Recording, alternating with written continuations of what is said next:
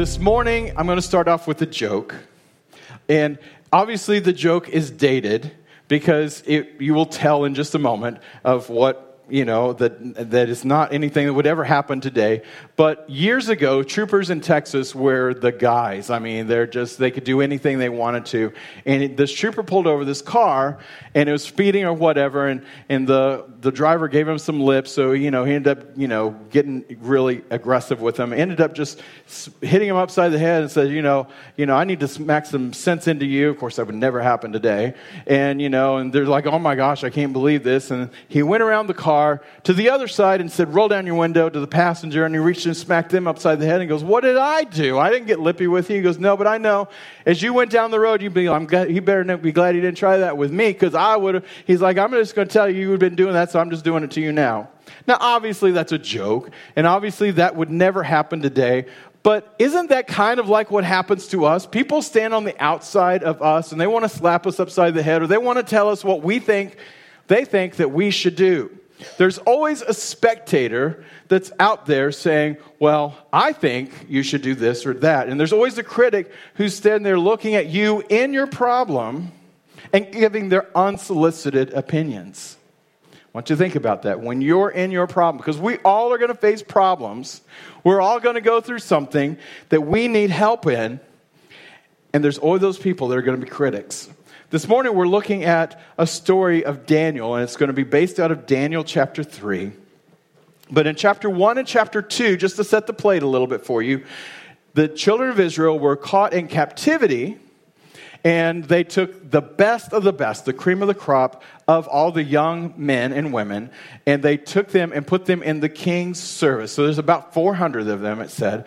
And they started teaching them how to speak their language and to do their culture. And they even gave them, their different names. And, they're just trying to shape them into their culture. And Daniel, Shadrach, Meshach, and Abednego were 4 of the 400. And they rose to the top, and God had great favor on them. So there was a situation, the king had a dream in chapter 1 and chapter 2, and he was very troubled by it, and he told all the sorcerers, all the psychics of the time, and all of them to tell him what he dreamt, and to tell him the interpretation. Well, how many of you know if somebody tells you they had a dream, you can kind of fake it and say, well, I think it means this and that, something else. Everybody have an opinion. But for someone to actually tell you the dream and then tell you what it meant, you got to be the real deal. So nobody could do that, and the king ordered everybody to be executed, and they were coming to execute Daniel and the 3 Hebrew children. And Daniel said, well, what's going on? So he goes, well, give me a shot. Let me go see the king. Let me have an audience with the king. And so he did, and he prayed, and God showed him what the dream was, and King Nebuchadnezzar was just blown away by this whole thing, and, no one got their head removed from them, and, he's like, oh my gosh, I can't believe the God who truly is a God in heaven. And that's where we find ourselves now. Because King Nebuchadnezzar didn't learn from that situation. He hadn't had a life change. He had an encounter with God, but he missed the point. And even with Daniel, he started trying to bow down and worship Daniel because Daniel was able to tell him his dream. He goes, you're missing the whole thing. I am nothing. It's all about God, and God is the one who did this. And Daniel's trying to point him to God, and he's trying to bow down and worship him. Now, I went into this in great depths and all that perspective, and I just encourage you to read through the book of Daniel, the first several chapters, and it's a fascinating story, especially when you imagine that you're in the Bible, that's you that it's talking about. But last year, I did a message on the power of 3 friends, and I went into that part of the story in great significance. But we're looking this morning at the rest of the story, if you will, and in a different perspective of it all. Undoubtedly, King Nebuchadnezzar thought he knew God. After all this stuff happened with Daniel, and the God of Israel came in, but he missed it. Nothing had transformed in his life. No transformation had happened because now he was still looking for something to bow down to. So he created this golden idol that is 90 feet tall. Think about that. That's 9 stories. And it's 9 feet in circumference, 9 feet around, 90 feet tall. That's just huge, made out of gold. And he commanded that everybody had to bow down to it. And they had the special music they played and all this stuff. And so here Shadrach, Meshach, and Abednego find themselves, and they're not going to bow down to something other than Jehovah, the great God that they serve and that we serve. And so some people tattled on them. We see in Daniel chapter 3, verse 8. But some of the astrologers, some of the people who were supposed to be executed with Daniel, but they didn't, they went to the king and they informed on the Jews. Verse 12, they said, but there are some Jews, Shadrach, Meshach, and Abednego, whom you have put in charge of the province of Babylon, and they pay no attention to you, your majesty. They refuse to serve your gods, and do not worship the golden statue that you have set up. Now, it's interesting as I saw this, there are some Jews. Does that mean that some Jews did bow down to it? There were some that didn't have the moral compass to stand up to him. But anyway, that's not the purpose. It's just like, some people are going to follow the right thing. Some people aren't. But they didn't, and they're getting called out for it. So verse 13, Nebuchadnezzar went into a rage and ordered that Shadrach, Meshach, and Abednego be brought before him. And when they're brought in, he said in verse 14, is it true, Shadrach, Meshach, and Abednego, that you refuse to serve my gods or to worship the golden statue that I've set up? I will give you one more chance to bow down and worship the statue I made. When you hear the sound of the musical instruments, if you refuse, you will be thrown immediately into the blazing furnace. And then, look at this, what God will be able to rescue you from my power? Now, isn't that just like a textbook case of narcissism? I mean, here he had come face to face with God, with Daniel. Nobody could tell him what his dream was. God told it to Daniel. God gave him this whole revelation, and now he thinks he's bigger than God again. And he says, what God will be able to rescue you from me? But isn't that kind of how we find ourselves sometimes? We have a boss that's just like overbearing, or we have this situation or these other people that are pulling the strings in our lives, and they're telling us, you got to do this, and we're subject to their power. And Shadrach, Meshach, and Abednego were subject to his power. And it isn't some people, they still think that what God is able to come and help you because I've got you right here. He's not here. Who's going to be able to rescue you? I was talking to someone this week, and they left the restaurant that they were working to come work at the restaurant that I eat at every day. And they said they left there because the managers would not give them good shifts unless they were sleeping with the managers. And they felt this horrible pressure and this significant problem that was there. And they're like, oh, what can I do? I mean, they have power over me and I can't do this. And they ended up leaving the situation. We still have situations where people can be overbearing on us. I want to tell you about Job a little bit. Now, that's the story that everybody asks me whenever they're trying to test me about things about the scripture. Well, what about Job? Job was a righteous man. The Bible says he was doing everything right. So much that when Father God is having a conversation with the devil, which is like mind-blowing to think about them talking. He says, everybody is doing the right thing. He goes, Job even won't do it. And God says, well, have you considered Job? He's like, I can't get to him because you've got all this protections around him. Thank you, God, for the protections that are around us that keeps the devil out. And he says, but if you take that protection down, I'll show you, I'll make him curse you. God says, challenge accepted. So God allowed the protections to go away, and the devil went in, and he lost his family, he lost his health, he lost his wealth, he lost everything he had. And that's where we pick up here. His friends are even telling him, Job, I don't know what's going on, but just curse God and get it over with. Die. I mean, just come on. I mean, can anything get any worse for you? And just forget about it. Now, we see the conversation with God and the devil. Mind-blowing. But we see that conversation, so we kind of see there's a test that's going on there. But Job doesn't see that. Job is just on Thursday going, what in the world happened? I mean, it seems like night and day. All of a sudden, all these problems are coming against me, my wife and my children, and all these things. And what else can go wrong? Anybody ever said that? What else can go wrong? And all of these problems are coming against him. But I love his heart. In Job 13:13, he says, keep silent, everybody, and let me speak. Then let come to me what may. Why do I put myself in jeopardy and take my life into my own hands? Though he slay me, talking about God, yet will I hope in him. He doesn't understand what's going on that he's going to test, and God's allowing this to happen. He doesn't know what's going on. All he knows is his faith is solid in God. And he goes, though he slay me, though he allows me to perish even, yet I will hope in him. And I will put myself in his love. Get back to Daniel with Shadrach, Meshach, and Abednego. So they're before King Nebuchadnezzar.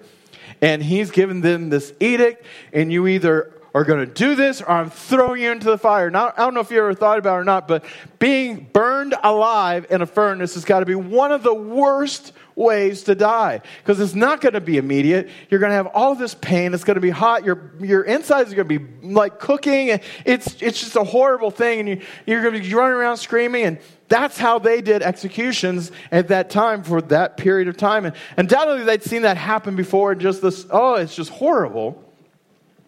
Verse 16.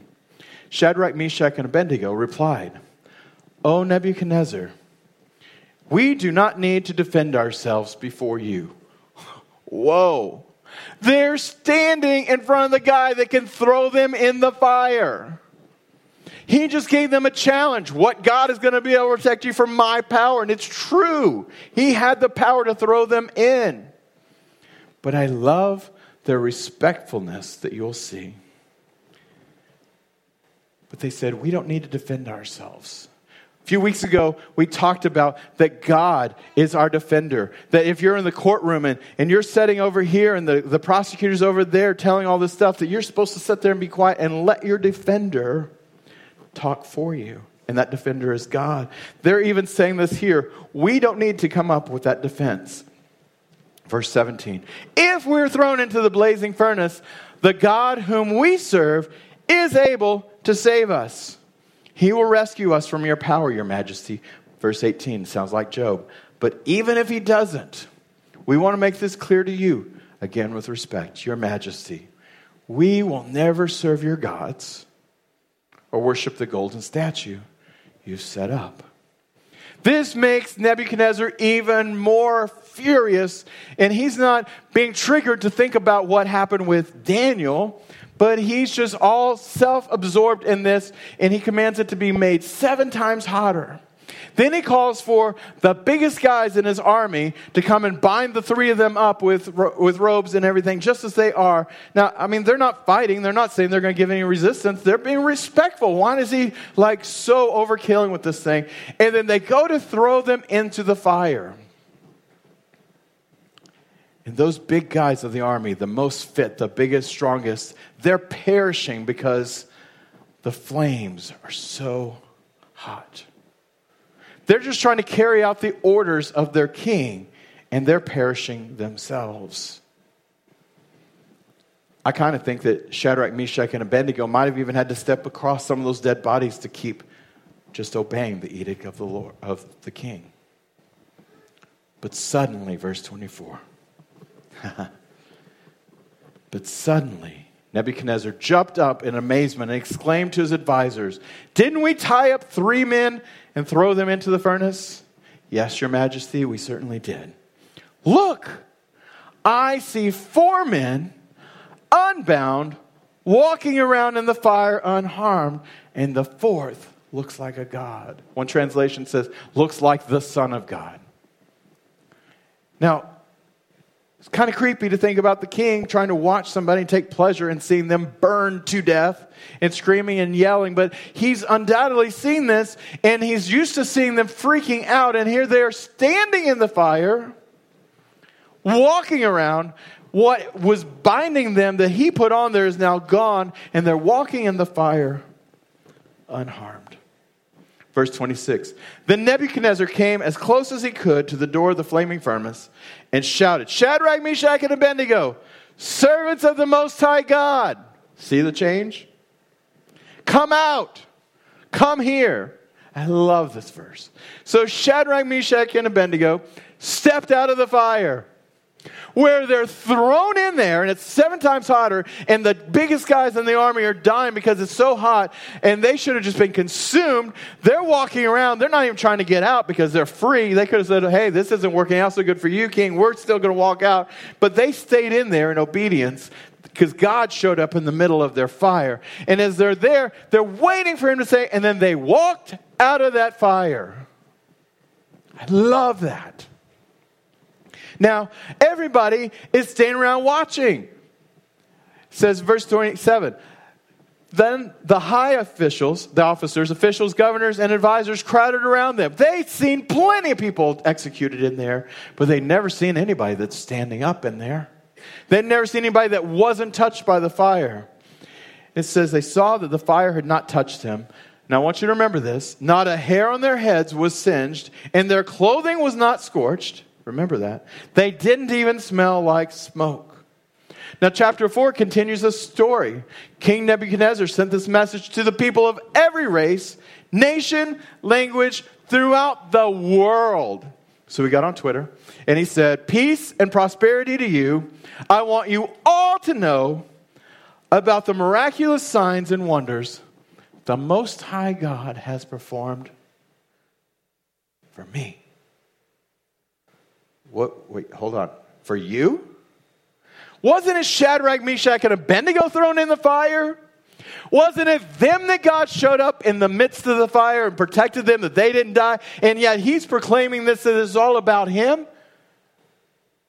But you see, it's not just them. It was Daniel. It was God reaching out and proving himself. But now what happened with Daniel in the dream, Nebuchadnezzar didn't get this relationship with God. He didn't understand it. He didn't make this connection with it that he still came back. But now this thing with Shadrach, Meshach, and Abednego thrown into the fire has now become a nationally known situation. And God received the glory for it. And who does he say it's from? It's for him. See, in 1 John 4, verse 4, it says, you belong to God, my dear children. You have already won a victory over the people, because the Spirit who lives in you is greater than the spirit of who lives in the world. In the NASB, it says, because greater is he who is in you than he that is in the world. Now, I want you to think about that. That's talking about when you've accepted Christ into your life, when you've made a decision to follow Christ, he has now come inside of you, and he lives inside of you, and he helps you in your situations. Here, the children of Israel, the Hebrew children, Shadrach, Meshach, and Abednego, they ended up in the fire for God to show up in there with them. And he's saying, greater is he that is in you than all the stuff that's outside of you. Shadrach, Meshach, and Abednego faced the king, and he said, "You look, who can save you from my power? Greater inside of you in the fire was King Nebuchadnezzar."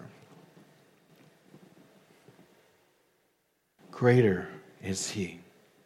The sad news of this whole thing is God isn't likely going to deliver you from what's causing a problem. See, that's what we want.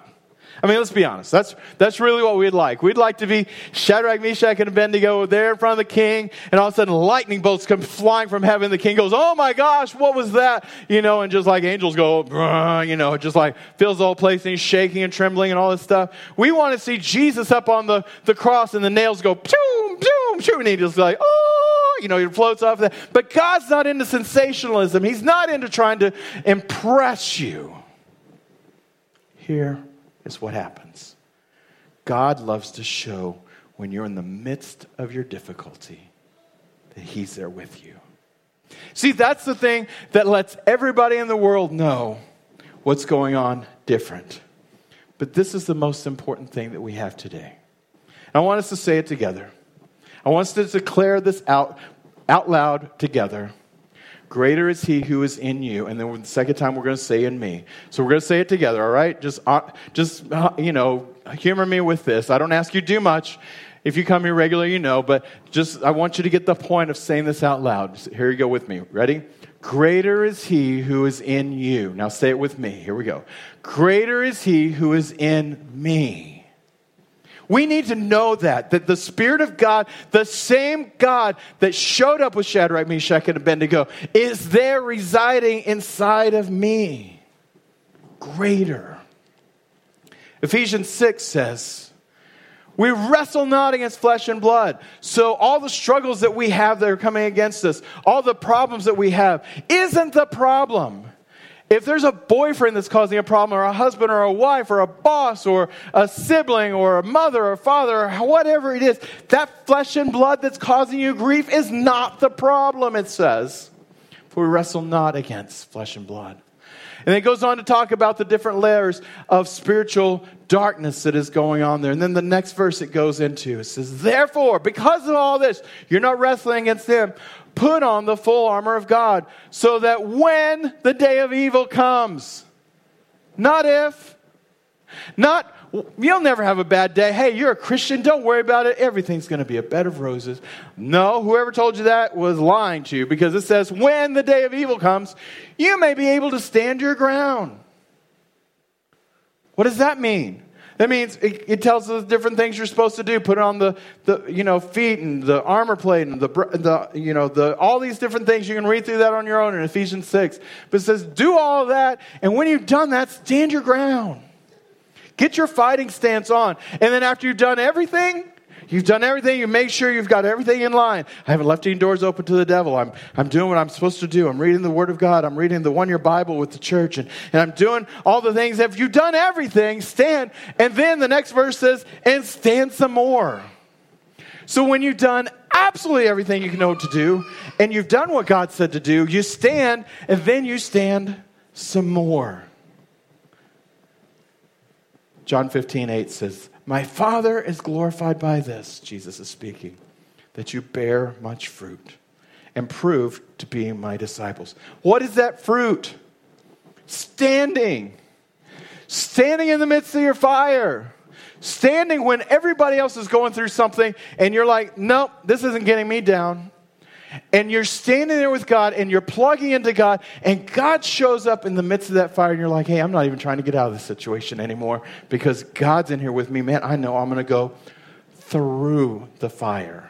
See, Shadrach, Meshach, and Abednego went through the fire because they got thrown in there and they got called out.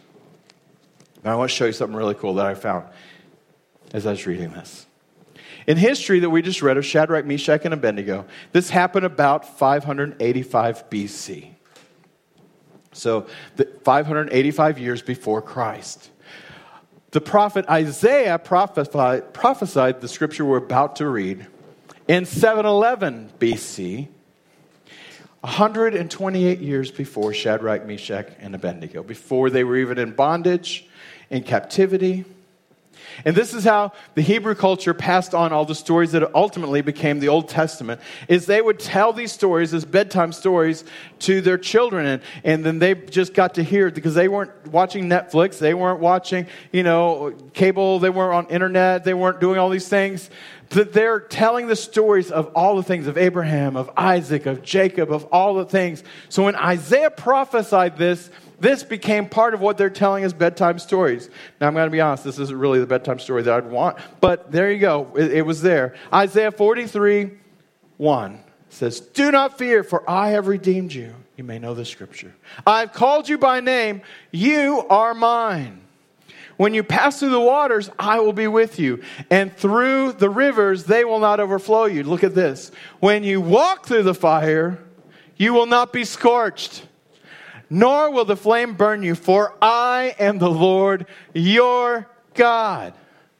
So 126 years before their faces, before they were even born, the prophet Isaiah is prophesying to Shadrach, Meshach, and Abednego that when you're there faced with this, you may go through the fire, but you're not going to be scorched. That gave them the courage to stand up to the king and say, our God, the God of Israel, the Lord, my God, that he said, I am your God. That guy that we're talking about, he is able to take us out of this fire. Because I remember my daddy and my granddaddy and my great-granddaddy, they're telling me these stories of the prophet Isaiah who said this, and I know that God is alive.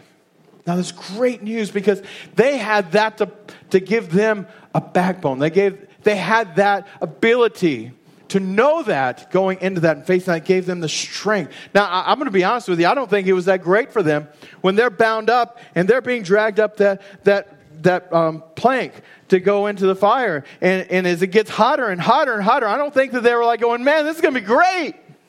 I think it was difficult. I think they might have even had some scared feelings and maybe some nervousness and like, oh my gosh, what's going to happen? Is he or isn't he? I mean, they made this great movie kind of scene going, King, we're not going to bow to you. Even if God doesn't, though he slay us. They made this great story. You hear the violins and the orchestra all playing behind them in the movie version of this. But when they're standing there, that's a difficult situation. The great news is for us, the same way they had that strength, I believe, of the Isaiah prophecy, we have Isaiah, we have Shadrach, Meshach, and Abednego, we have Jesus, we have the Bible. That's the reason we read our Bibles, to get the strength to come up inside of us. So when we face our struggle, we can recognize that God is right there with us. Because it can be really easy to say, man, there's just no way out of this. You don't understand what's going on with me. You don't understand the pressure that's coming at me. You can't understand what they did to me. You can't, no, I may not be able to. But you see, the glory of God shows up in the midst of your struggle, in the midst of your fire, and allows you to stand. But it's that great moment in which you stand and you make a difference through all those. Because other people say, man, I'm going through the same problem you're going through. How are you making it? How is it you're going through maybe even worse than what I'm going through? And that's when you say, because my God. Will you bow your heads? Close your eyes.